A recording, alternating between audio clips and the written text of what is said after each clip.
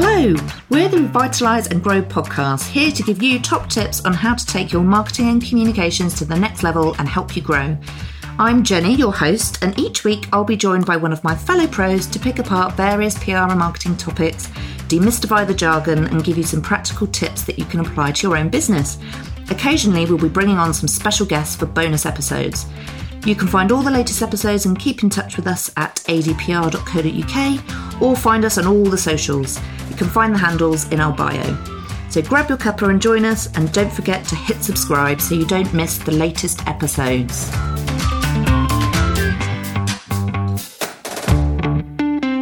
Hello and welcome back to the Revitalise and Grow podcast.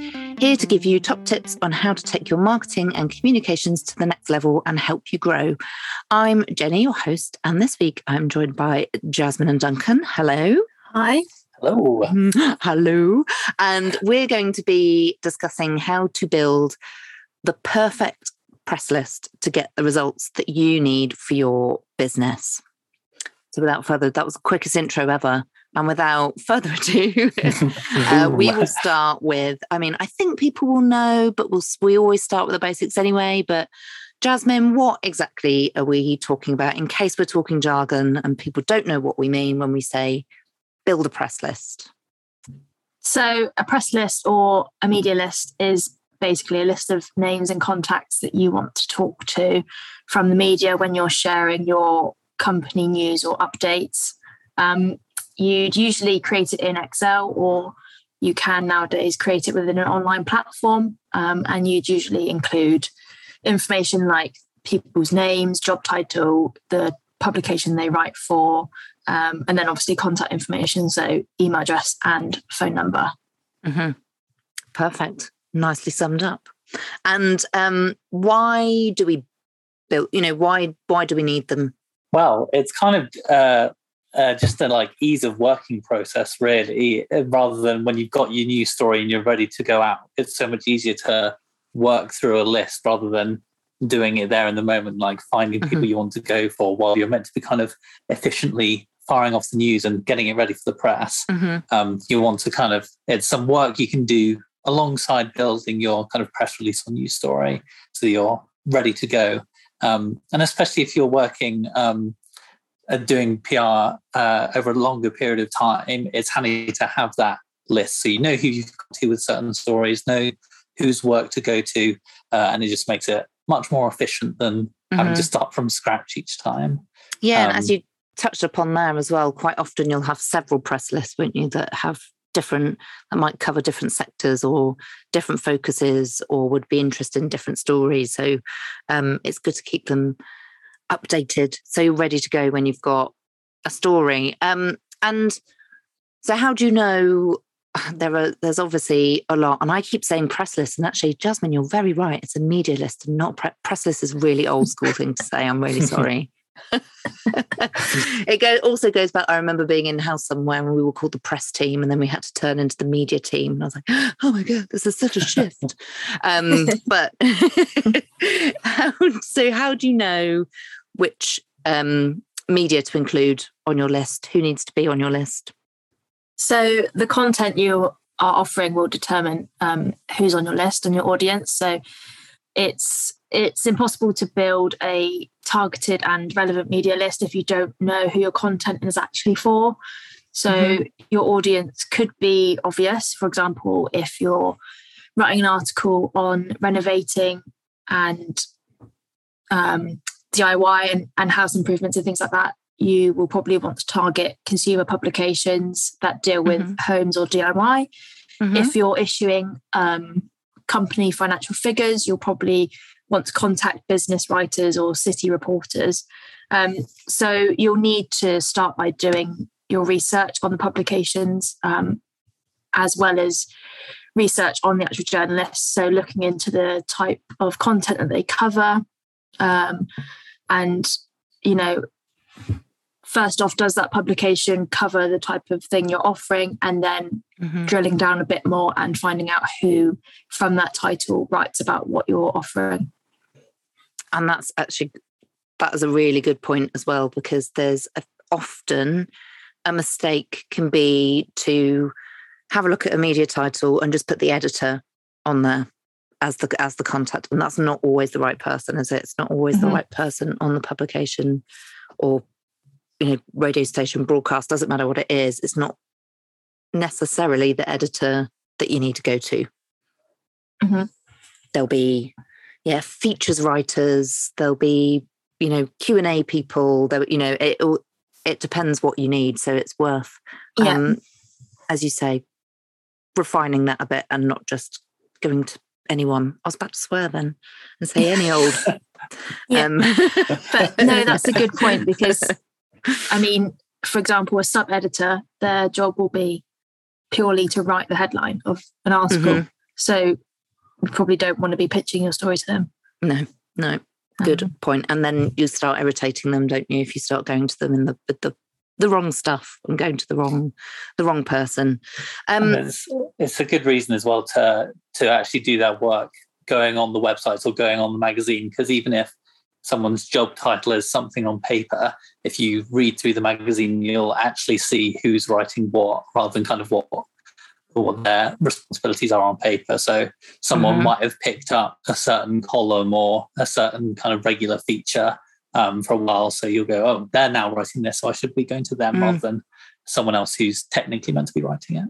Yeah, that's a really good point, because you do have, again, I know you use the example of you don't always go to the editor, but it might be that the editor is responsible for the celebrity front cover news and interviews. So actually, if that's what you're pitching and you've got an ambassador that you want to pitch for those interviews, it might be that that's the person to go to, or it might be a features editor or a celebrity writer, whatever it is, but you definitely need to check. And you touched upon it as well. So how do you know where to start? It's easy for us. I think we think it's easy for us to build up presses because we've got them already, and we use them all the time. But if you have no idea where to start, where should you look? One place to start that I think can work quite well is if you're working with a new client, is to chat to them to see where they get their business news and like how they stay on top of stories. And that can be often, sometimes that'll be a very aspirational target. But it's that was a very delicate way to put it, actually. The Economist. I get all my news from Forbes and The Economist. But never fully out of reach. So always something. One of our at an old job, the drum was like one of their big focuses, one of our clients, and it was like, we'll get you in the drum one day. And then a year in, we got them in the drum, and we had a big party.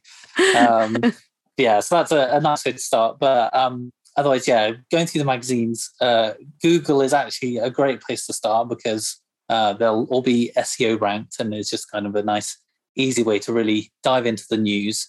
Not just searching kind of general terms, but searching keywords very specific to what the brand is doing. Start to build out from there. Yeah, and there are, and we use them, but they are quite expensive. So I think it's something for further down the line if people don't have budgets for it. But there are specific platforms available that have media databases that you can use and search for people on titles if you need to. But then, like anything, it's a good mix of using a bit of everything is good, isn't it? Because the platforms don't always have absolutely every contact, or they're not always up to date. And as I say, they're quite costly. Yeah. Although you can use platforms such as Readly and Press Reader, and they probably only cost £10 to £20 a month. So that's a much more cost-effective way of doing it. Although it would be much more manual. You'd have to, trawl through and read all the newspapers and magazines that are on those platforms and manually search for the names. Yeah. Which is good practice anyway, isn't it? That's what, if you're doing it and you're starting a bit of a media outreach for the first time, that's good practice to be reading through and trawling through a few editions of those various different publications anyway, so that you know what they write about, what they hate, what they love, and tailoring it to them. Great. And on that note as well, we were talking earlier, in terms of why it's important to not only have looked at the media titles and which journalists write for which title, but why it's important to have really looked into that journalist. So why? That's my question. That's my question to you guys. Like, why is it important to, rather than just have the title, have the journalist, and then start pitching them things over email or over the phone? Why is it important to look into them a little bit more? Yeah, everyone will kind of have their own beat and topic focuses, even if they're writing for Hammers today. They might not be. They might be covering nails instead, and you want to match up to their specific topic. And it's one of those things that if you send them your news, and from just a glance they can tell this is not relevant to what I'm writing about at the moment, you'll turn them off from your email immediately. And you don't want to start getting your email recognized as someone that kind of sends impersonalized emails. So it's all about just making the journalist's job as easy as possible for them. Show why it's relevant to what they're writing at the moment. Don't bury the lead.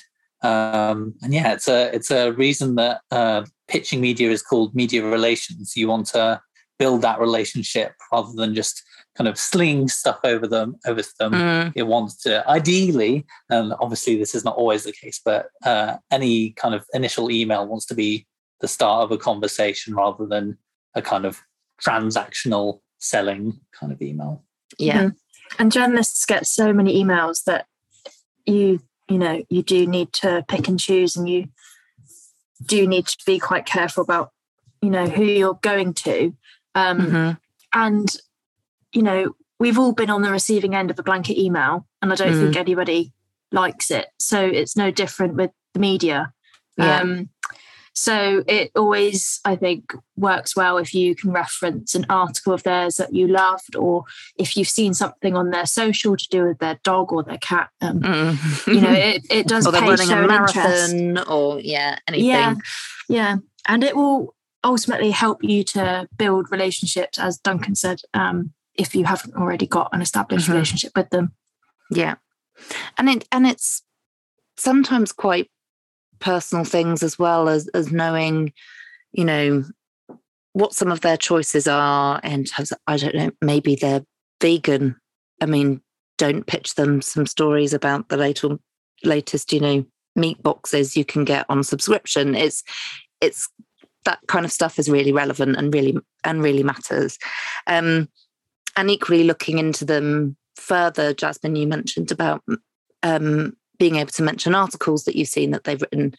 Another kind of real bugbear of journalists is if you pitch them a story and they say, I wrote about that last week, or I wrote about that, a month ago, and I'm not going to write about it again so soon. And actually it shows that you don't read any of my stuff. So that sort of stuff is really important, isn't it? Not to rub media up the wrong way. and you made the point that they are inundated with emails, and they just don't have time to be replying to things that aren't relevant or irritate them. We make them sound awful. They're really nice. There's a lot of really, really lovely journalists that we love working with. And I suppose how I skipped a question that I was going to ask you earlier, but seems right to do it now. Like, how do you know if you've got it right? If you've got that press list right? Well, building a media list is not a quick job, and it shouldn't be a quick job. If it has been done quickly, you've probably rushed it, and you'll have irrelevant names on there, or you'll be missing key people. So it should take you time, but I think ultimately, you've got it right if you're getting responses, and ultimately if you're getting coverage from your outreach. Yeah. And quality is much better than quantity, isn't it? We would always say. And once you've touched upon it there, Jasmine, as well, it should take a little bit of time to create a press list. So once you've got your press list, is it appropriate to use it for every story? Well, as a starting block, yes, but ideally you want to be having kind of a unique press list for each of your stories. So having the kind of general one is a really nice place to start. And as I said before, like, make sure you don't have to start from scratch each time. But for each story, building out a new press release from those contacts, you can kind of Lego brick it together. And it's just that case of assessing it, asking yourself, is this relevant for every person that's on this list? Are we missing someone that we might have not gone to before? And then backtracking and looking through the history of what you've been using it for. So have we been going to this person and they've covered it every time? They might be a nice person to include. Have we been pitching to this person loads and loads and they're just clearly not interested? Maybe we leave them off this time. As if even if people aren't replying to you, if they're just constantly getting every single little tiny bit of news from you, that's going to be quite frustrating after a while. And I think we've probably all had emails in the past from journalists that have been, can you not tell I'm not interested in this? Like, please leave me alone. Best to avoid that. And a way to do that is, assessing your press release. Yeah. And that's exactly the problem with that scattergun approach, isn't it? Which we say, you shouldn't do sort of that blanket email and thinking, if I chuck out a piece of news to as many people as possible, then something will stick. That's quickly how you get a reputation for spamming journalists with things that are irrelevant. And I suppose even though your press list, you can kind of tweak it each time and it should be kind of a living, breathing document, you do need to look at it quite often because, people change roles and things like that. So you need to just, keep on top of it for that reason. Yeah. As well as obviously changing it depending on what you're pitching. And that's probably a good one of the places to wrap up on that, isn't it? Sort of any final, I think, like you said, revisiting is always really important, but any kind of final quick do's and don'ts. So definitely do this. Definitely don't do that. If you didn't know what do's and don'ts are, I just explained it for you. So there you go. Thank you. You're welcome. I'd say a big one for me, and something that I've definitely learned over time, is make it easy for other people to use. Like, everyone has their own ways of working, but media, one of the great things and good uses for a media list is to kind of be able to divide it up. So I'll go to this section of the list, you go to this other section. So whether that means, creating multiple tabs for all the different areas that the brand is going to work in, having a little notes section to say, I've been to this person, like this was their reply.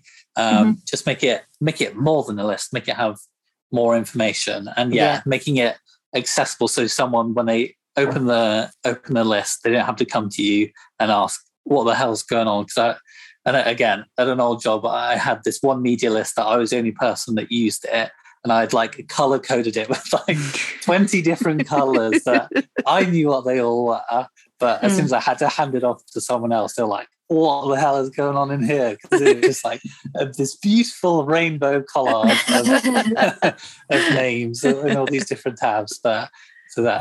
Make it easy for other people to use. That's a good tip. Oh, I'm quite interested. I would have quite liked to see that rainbow-coloured Excel spreadsheet. I love an I'll dig it up somewhere. Yeah, I love a colour-coded spreadsheet. Jasmine, any final thoughts from you? I suppose one thing from me is don't be afraid to follow up. So if there is a contact that you really think the story would be of interest for, or somebody that always is really responsive, there isn't any harm in following up with them a few days later and just checking in with them. At the end of the day, we're all human. We all have things going on, have a busy inbox. Sometimes things do just get missed. Yeah, no, that's a very, very good point, particularly if it's out of the ordinary for them not to respond. Yeah. Great. Well, thank you both. That was really interesting. It's the glory, the wonders of a press list, or a media list. Sorry, media list, not press list. Well, thank you everyone again for listening. We do have other episodes that delve a little bit more into media relations and exactly how to get started and how to build that story. So do have a listen to that as well. As always, you can get in touch with us via the website, which is adpr.co.uk. We always love to hear from you, and we'd love to hear if there's anything in particular you'd like us to cover. Otherwise, thank you again for listening, and we'll see you next time.